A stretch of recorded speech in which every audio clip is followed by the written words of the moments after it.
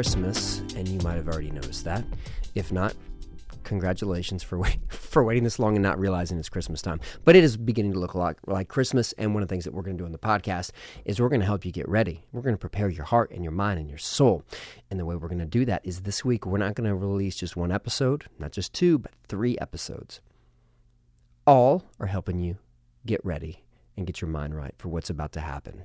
Now, on top of that, what we're going to do is then we're going to give... I'm going to take a week or so off, and then we'll come back in January. So 3 episodes this week, and then there'll be a little break, and then we'll come back in January with new content. And each of these episodes will include one of my Advent sermons. Now, before we get to that Advent sermon today, I've got a little mini rant, a little tiny rant. Got a ton of feedback from people about the deconstruction rant. And I just want to say thank you for people from literally all over the world that I heard from. I appreciate my listeners down under in Australia, and I appreciate my next door neighbor, Carl. Shout out to Carl. Thanks for the love for the Deconstruction podcast. So I really appreciate that feedback, and I'm honored that the podcast could be a resource for y'all with that. So another rant today. First, let me tell you a story. And I want to ask you if you could get behind this character.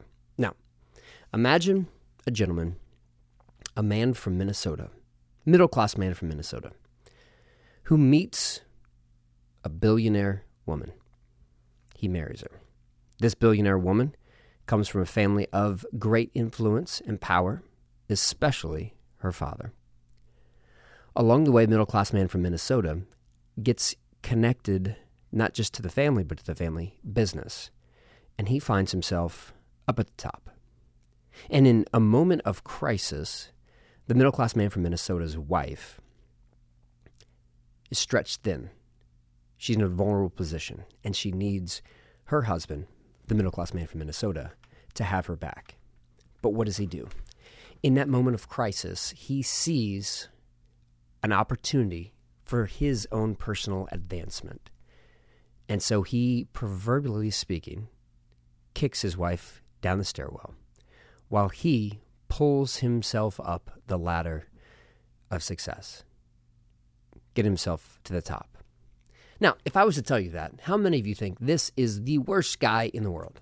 This guy is a monster. He's awful. I would never root or celebrate that. Now, for some of you, you know exactly the story I'm describing to you. And what you would tell to our listeners who are just aghast at how you could support something like that is, well, you don't know the rest of the story. You don't know the context. And the power of this sort of new genre of television, known as the anti-hero, is that there's been a succession of character after character that are terrible people. Like that you know the story and you go, yeah, this person is awful, yet we find ourselves rooting for them. And I think there's a bigger point to draw from the way that we've found ourselves rooting for drug dealers like Walter White, or maybe you watch the show about Pablo Escobar, like I have once. A couple of years ago, I was watching a show, I think it was Narcos maybe, and Pablo Escobar's story is there. Now, I read a book maybe a decade ago called Killing Pablo that kind of tells his story, and so I had some familiarity with it, but I found myself like actually rooting for Pablo Escobar, even though I know he's an awful human being who did terrible things. But the power of these shows is that if you know the story, if you get the context, and you see enough seemingly redemptive qualities, or at least maybe 1 or 2, given enough time, you might actually find yourself rooting for someone who's not that good of a person.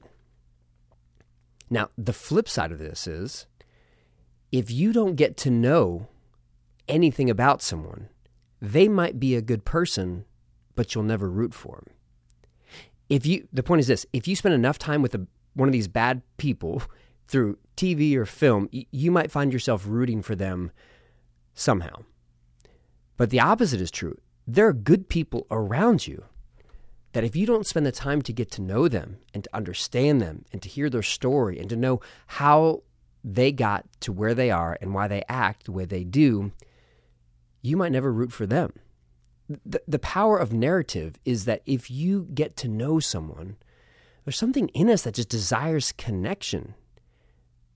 that if you are close enough to someone, you develop these empathetic feelings for them. And if there's anything that's lacking in our modern world that we as people of faith have to navigate, is this absence of empathy for one another. We've gotten to the point where if you disagree with us philosophically or theologically, then we just get rid of you. And instead of rooting for a good person that if we just got to know, we could see it in them, all of a sudden we just categorize you as a bad person because we don't want to get to know you. That we draw these lines so quickly that divide us from each other. Because in our modern world, we love categories. We like in and out. We like good and bad. We like right and wrong. And all of a sudden, what we end up doing is that we lose the ability to have the empathy for others in real life that we do for bad people on the silver screen. That I'll root for a bad person if I binge the show about them on Netflix. But in real life, I'm not going to get to know you if you disagree with me on 1 or 2 or 3 different issues. We've lost the ability to have unity with each other. And as people of faith, this is impossible for us. The real, I love the Lord's Prayer, the Our Father prayer. It's one of my favorite things. If you've listened to the podcast for any length of time, you know that's something that me and my daughters, we do a lot. But the real Lord's Prayer is in John's Gospel. In John 17, this is the Lord's actual prayer before he goes to the cross in John's Gospel. And his prayer includes a section for those who would believe, which means it's the prayer for you and me. And in his prayer, Jesus says, I pray for those who would believe that they would be one as you and I are one. Jesus says, just as God the Father and God the Son live in unity with each other, my prayer is for those who would believe that they too would be unified. And in a world that is so comfortable with divisions, we have to be people who work towards unity. And if there's anything that I strive for personally, is to bridge gaps that seem to divide people of faith. One of the things I love that we've been able to do at our church is we have actually hosted an Acts 29 church in our building for the last 8 months. And so 2 weeks ago, my friend Pastor Torrey, who's the pastor of this church, preached for us, and last Sunday I preached for his congregation that meets Sunday afternoon. And one of the things I love about that is that in the last couple of years, we've had an Episcopalian preach for us. We've had, a Calvinist church planter, Calvinist pastor preach for us. And there's been times and seasons in my life where I never could imagine worshiping with either of those groups of people. And what's awful in hindsight is I now look back at the blessing that I have gained from each of these different traditions of Christianity, specifically with this Advent series. The author I've been reading the most as I prepare for this is a Reformed theologian named Fleming Rutledge. And her Advent book, which came out a couple years ago, has been an extremely valuable resource for me as I'm writing these sermons. And so if you listen to these sermons over the next couple of days, there's a heavy influence by Fleming Rutledge. Now, side note, she doesn't do interviews anymore because she's taking care of her husband, who I believe has some medical complications, and she's real nice and conversing about that, but otherwise she would have been on the podcast talking about these sermons that I love so much from this book. But the point is, there's so much that I can gain from different traditions. And so instead of all of a sudden having to divide in and out, we learn to say, is this a reflection of what God wants for me? And that this is something that I can learn and gain something that their tradition and their strength and their tribe has to offer. And so one of the things that especially has been meaningful to me from this content from Fleming Rutledge that you'll hear in this sermon that I'm playing right now, and the next one's over this week, is her ability to connect this Advent season, that it's not just about remembering December 25th, but it's ultimately about remembering that if God came one time 2,000 years ago, then God can return to the earth again. So Advent isn't just about remembering what happened 2,000 years ago. It's about preparing us that one day God will return again. So if God came in the person of Jesus 2,000 years ago in Nazareth, that we trust that same God can do it again one day again. That's been a huge blessing. That's one of the main angles you're going to hear in this sermon and in the other sermons I post this week. But all that wouldn't have happened if I wouldn't have been able to develop empathy and understanding for people who view God's providence different than I do. If I would have just said, Calvinists are done with, I'm done with them. I don't agree with them. I don't want to listen or learn from them. I wouldn't have had what I had to share in these sermons. So all that to say, listen to someone. Try to gain understanding for someone. Try to get some empathy for someone who's different from you. And what might happen is you might be surprised that God might show you something that you need to hear. It's definitely happened for me, and I hope it happens for you. All right. Thank you so much. Thanks for listening to the show. And here we go. Here's Advent Homily. It is that time of year when you start to hear the songs, and you start to see the lights. You start to see the advertisements in the stores. You start to hear the talking heads using it as a way to further the points which they were going to make anyway. It's that time of the year, the most wonderful time of year. It's the season leading up until Christmas. And you see the signs all around you. The lights, the songs, they're all a cue that something's happening. It's a sign that something's going on. And one of the things that I love most about this season is some of the signs that our beloved churches around this wonderful country start to put up to let you know. And it doesn't matter what tradition or what flavor, they all have their own unique little signs that say the same thing. Let me show you some of my favorite Christmas signs.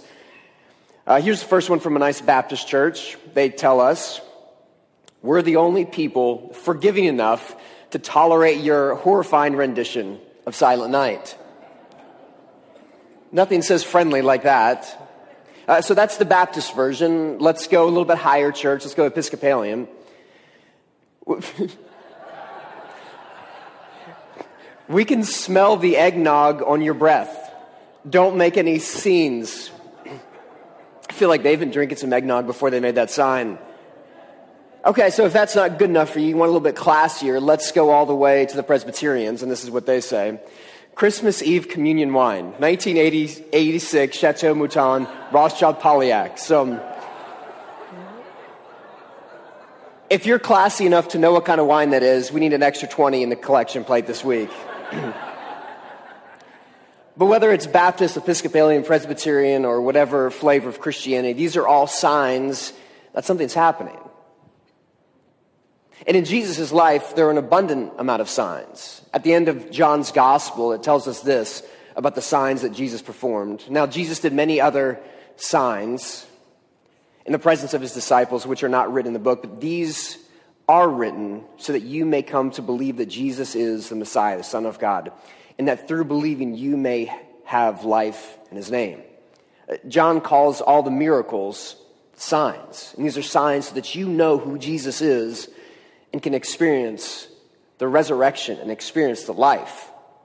But the first sign that Jesus performed was himself. In Luke's Gospel, chapter 2, Scripture tells us, this will be a sign for you. You will find a child wrapped in bands of cloth and lying in a manger. The sign of Christmas is that something's happened and that something will happen.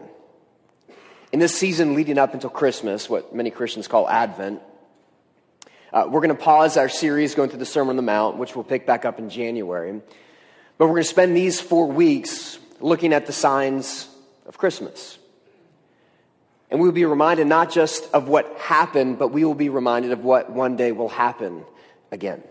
So as we begin this series, we're going to read from Matthew chapter 2. If you're physically able, would you please stand for the reading of God's Word, and while my voice twin Jesse reads this for us this morning.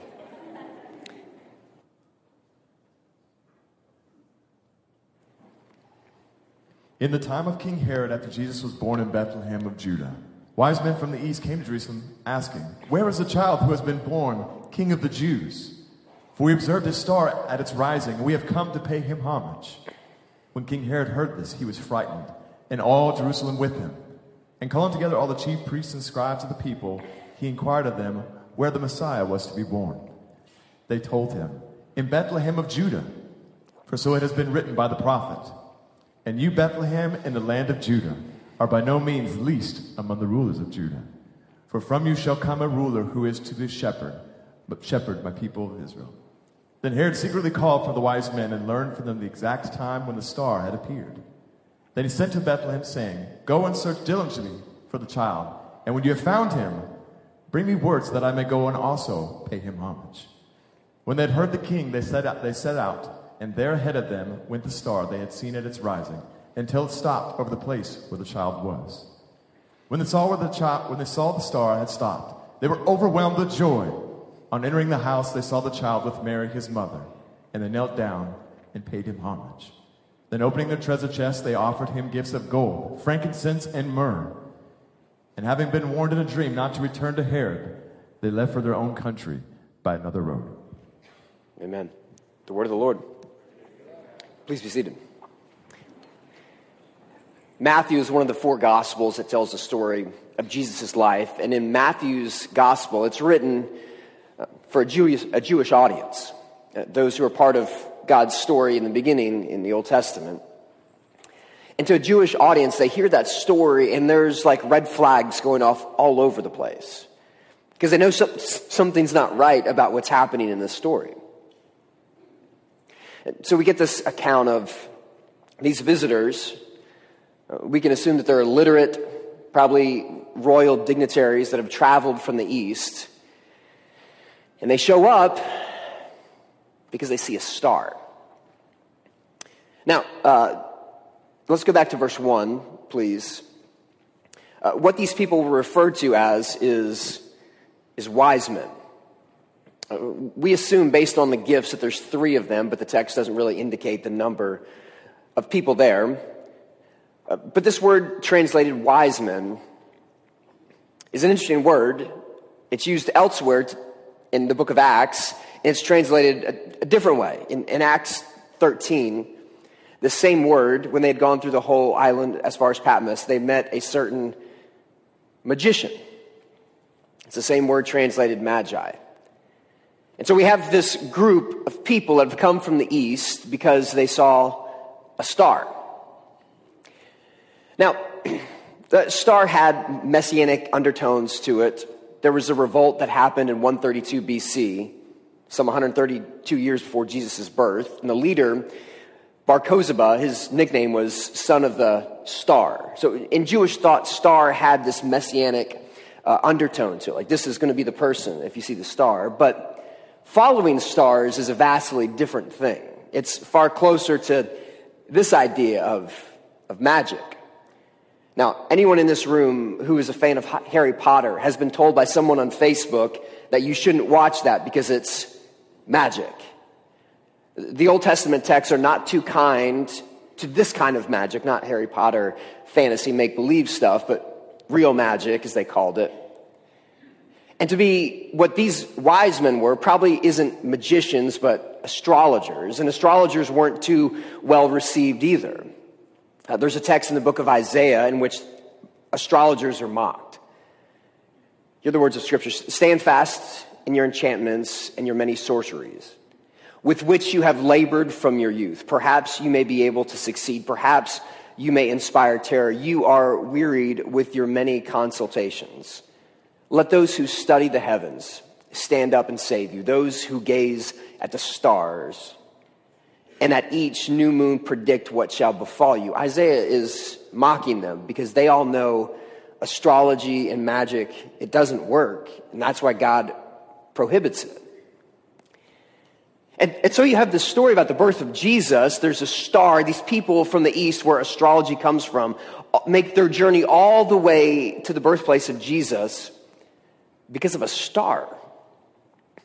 And the original Jewish audience is going, wait a minute, this isn't right. This is what's supposed to be happening. This is the equivalent of that cop show, which you've seen one of the billions of iterations of the story, where you have this one cop who's been on the force for decades. He's grizzled, doesn't follow the rules, and he has this young partner who's just fresh out of the academy. And they go do something, and the fresh out of the academy, bright-eyed, goody two-shoes person says, oh, you can't do this. But the grizzled old detective doesn't pay attention to the rules. He busts out a window, goes to the door, and all of a sudden finds the little kid who'd been kidnapped and saves the day. And he walks out and goes, here's your warrant, and throws the kid to the other cop. Hypothetically speaking, of course. It's a story of the person who doesn't follow the rules, but in the end, it gets you the right outcome. This is a story like that. It's people following stars to get to Jesus, even though everyone who is from Jesus' family would say, hey, you're not supposed to be astrologers. But somehow it still works. Because the sign of the first Christmas is a star. Because God is wanting to call any and everyone home. And God doesn't care what God has to use to get you home. God just wants you home. Even if it means using something that seems to be a little bit out of bounds. Because God just wants you home. Now, Christmas for many of us will be a time of celebrating.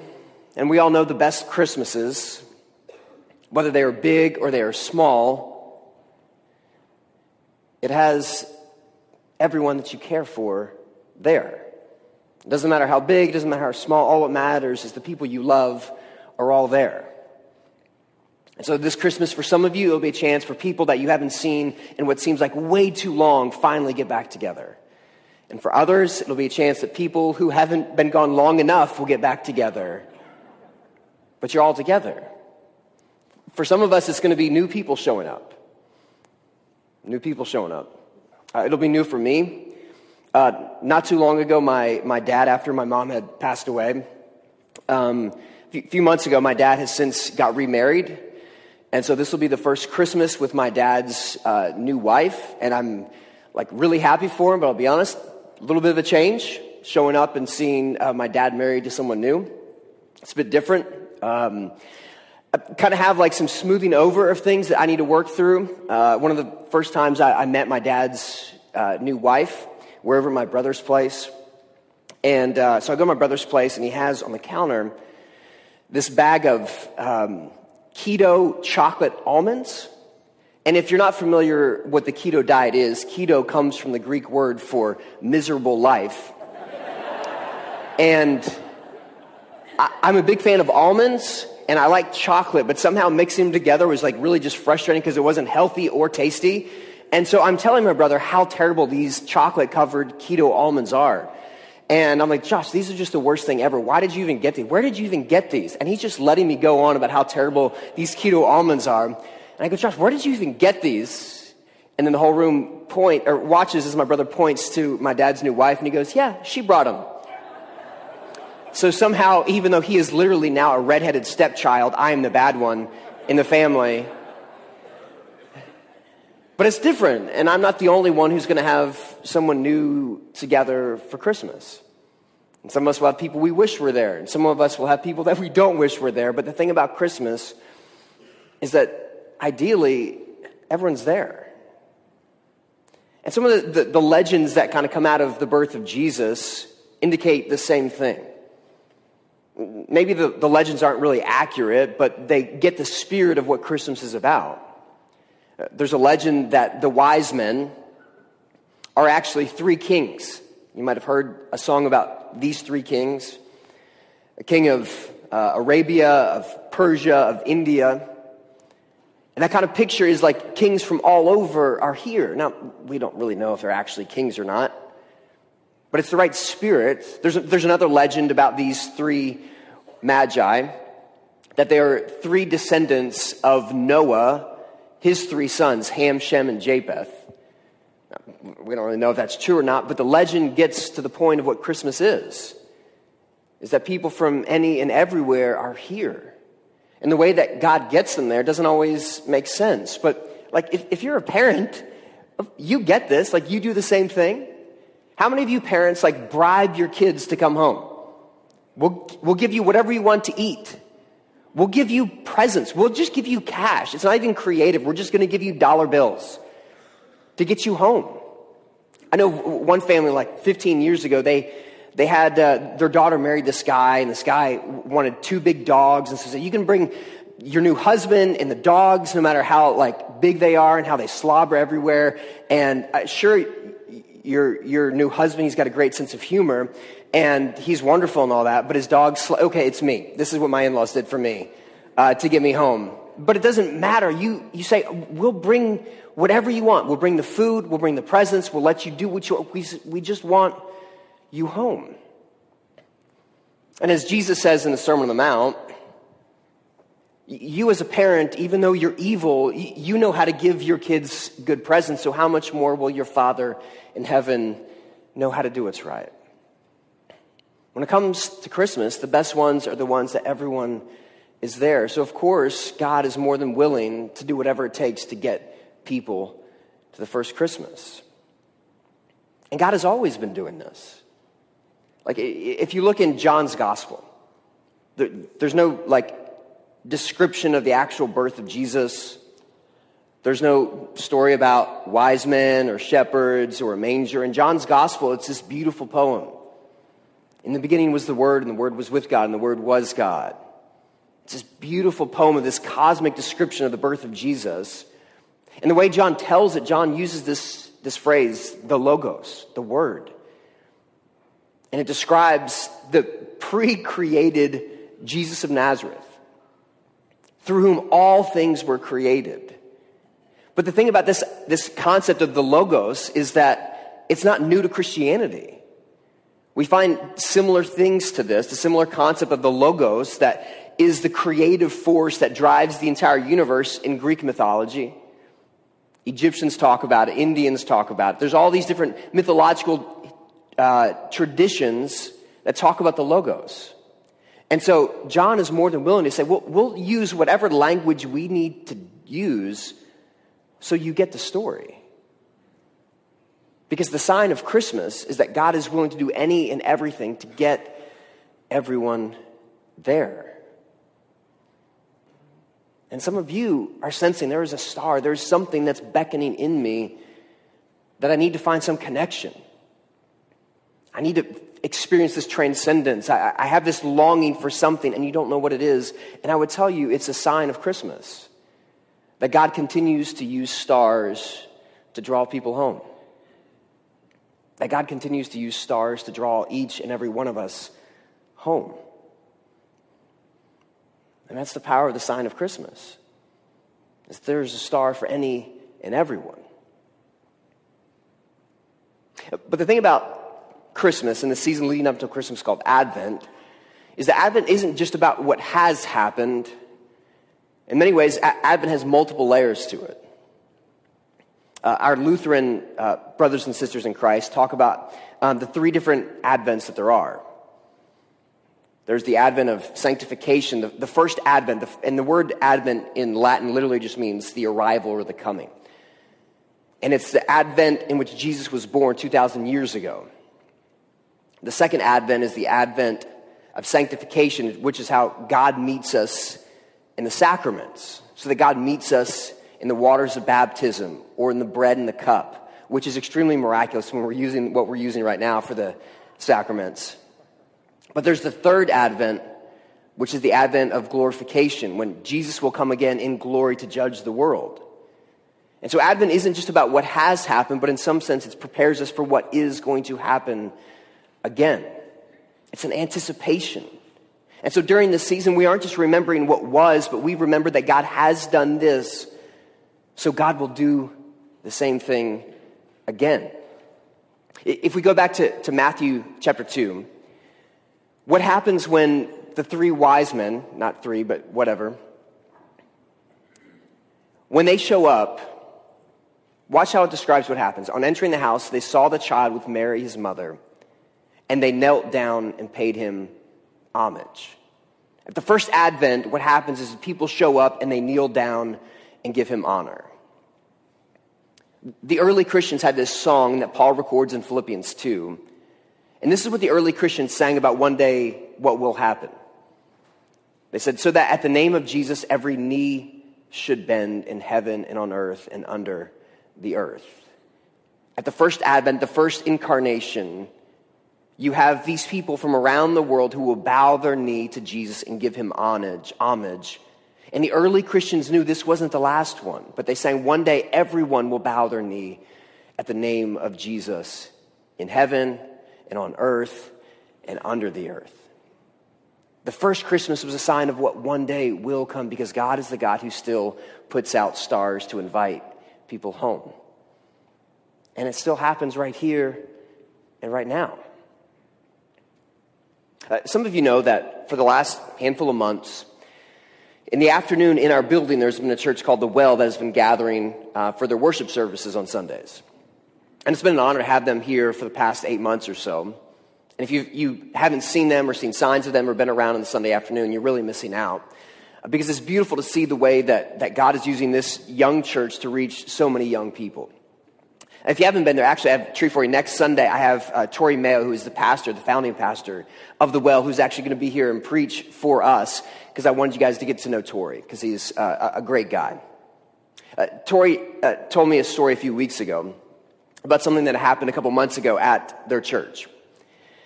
One Sunday, a woman from the Middle East, whose first language is Farsi, shows up at our building at 2 o'clock and wants to go to the Farsi service where many Iranian Christians gather.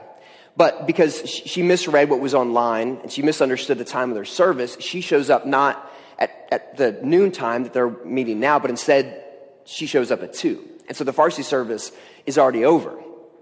And so this woman doesn't know what to do, but she sees there's a church service at 2 o'clock here. And so this woman whose main language is Farsi decides she's going to come to the 2 o'clock gathering in this room instead of the Farsi service over in that room.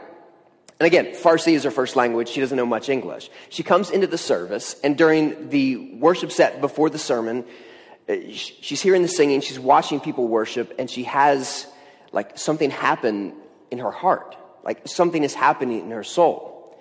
Tori preaches, and then after the sermon, people are praying and worshiping, and she starts to feel something. Now, Tori's mother-in-law speaks, guess what? Farsi, and sees what's happening and goes over and prays with this woman who doesn't believe in Jesus. And she says something to Tori's mother-in-law about a foot that she has an injury. And so Tori's mom prays for her foot, and then all of a sudden her foot feels better. Now, I don't know about you, but that's a little different from my experience. But who am I to say that God isn't the God who still puts stars up in the sky so that people can experience the good news of Jesus coming to earth? That in our very building, a person who wasn't trying to come to our service, but a different service, finds himself in the third service, but still experiences the same Jesus.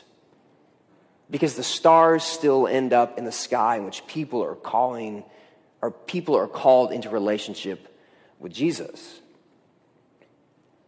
Now, I don't know about you, but in my years of serving in churches, I don't think I've met many people, if any people, who've ever found themselves compelled to become a Christian because they lost an argument. Because someone told them how wrong they were, or someone backed them into a corner because of their great oratory skills. But I've met many people who've had this sense of something going on inside of them that they didn't understand, that they couldn't explain it, and they wanted someone to make sense of what was going on inside of them. And what I would say is there are many people who come to faith not because someone can argue them into a corner, but because someone explains what God's doing in their heart. It's the reason why Christian publishing knows that apologetics books are almost always read by Christians. They're rarely ever used to actually convert someone to Christianity. Because most people don't come to Christianity because they're argued into a corner, but because they sense something's happening in them, and they just need a guide to go, hey, let me tell you, that's the star you're going to. Let me help you get there.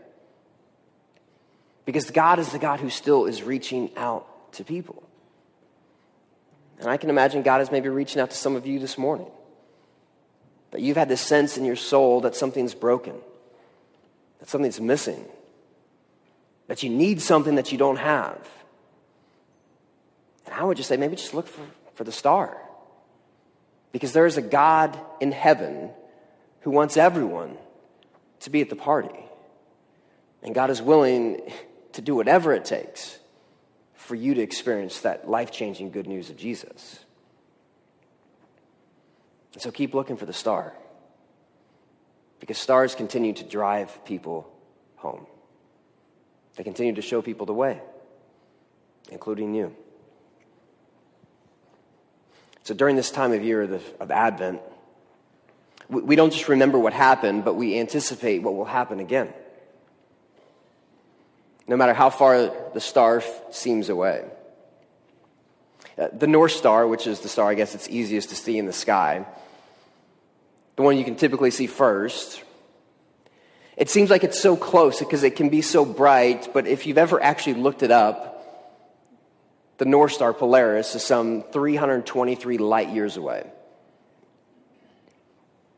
And as we anticipate Jesus is coming a second time, sometimes it feels like it's that distant, that it's that far away. And as we celebrate, yes, Jesus came, but we hope that he comes again. It's been 2,000 years.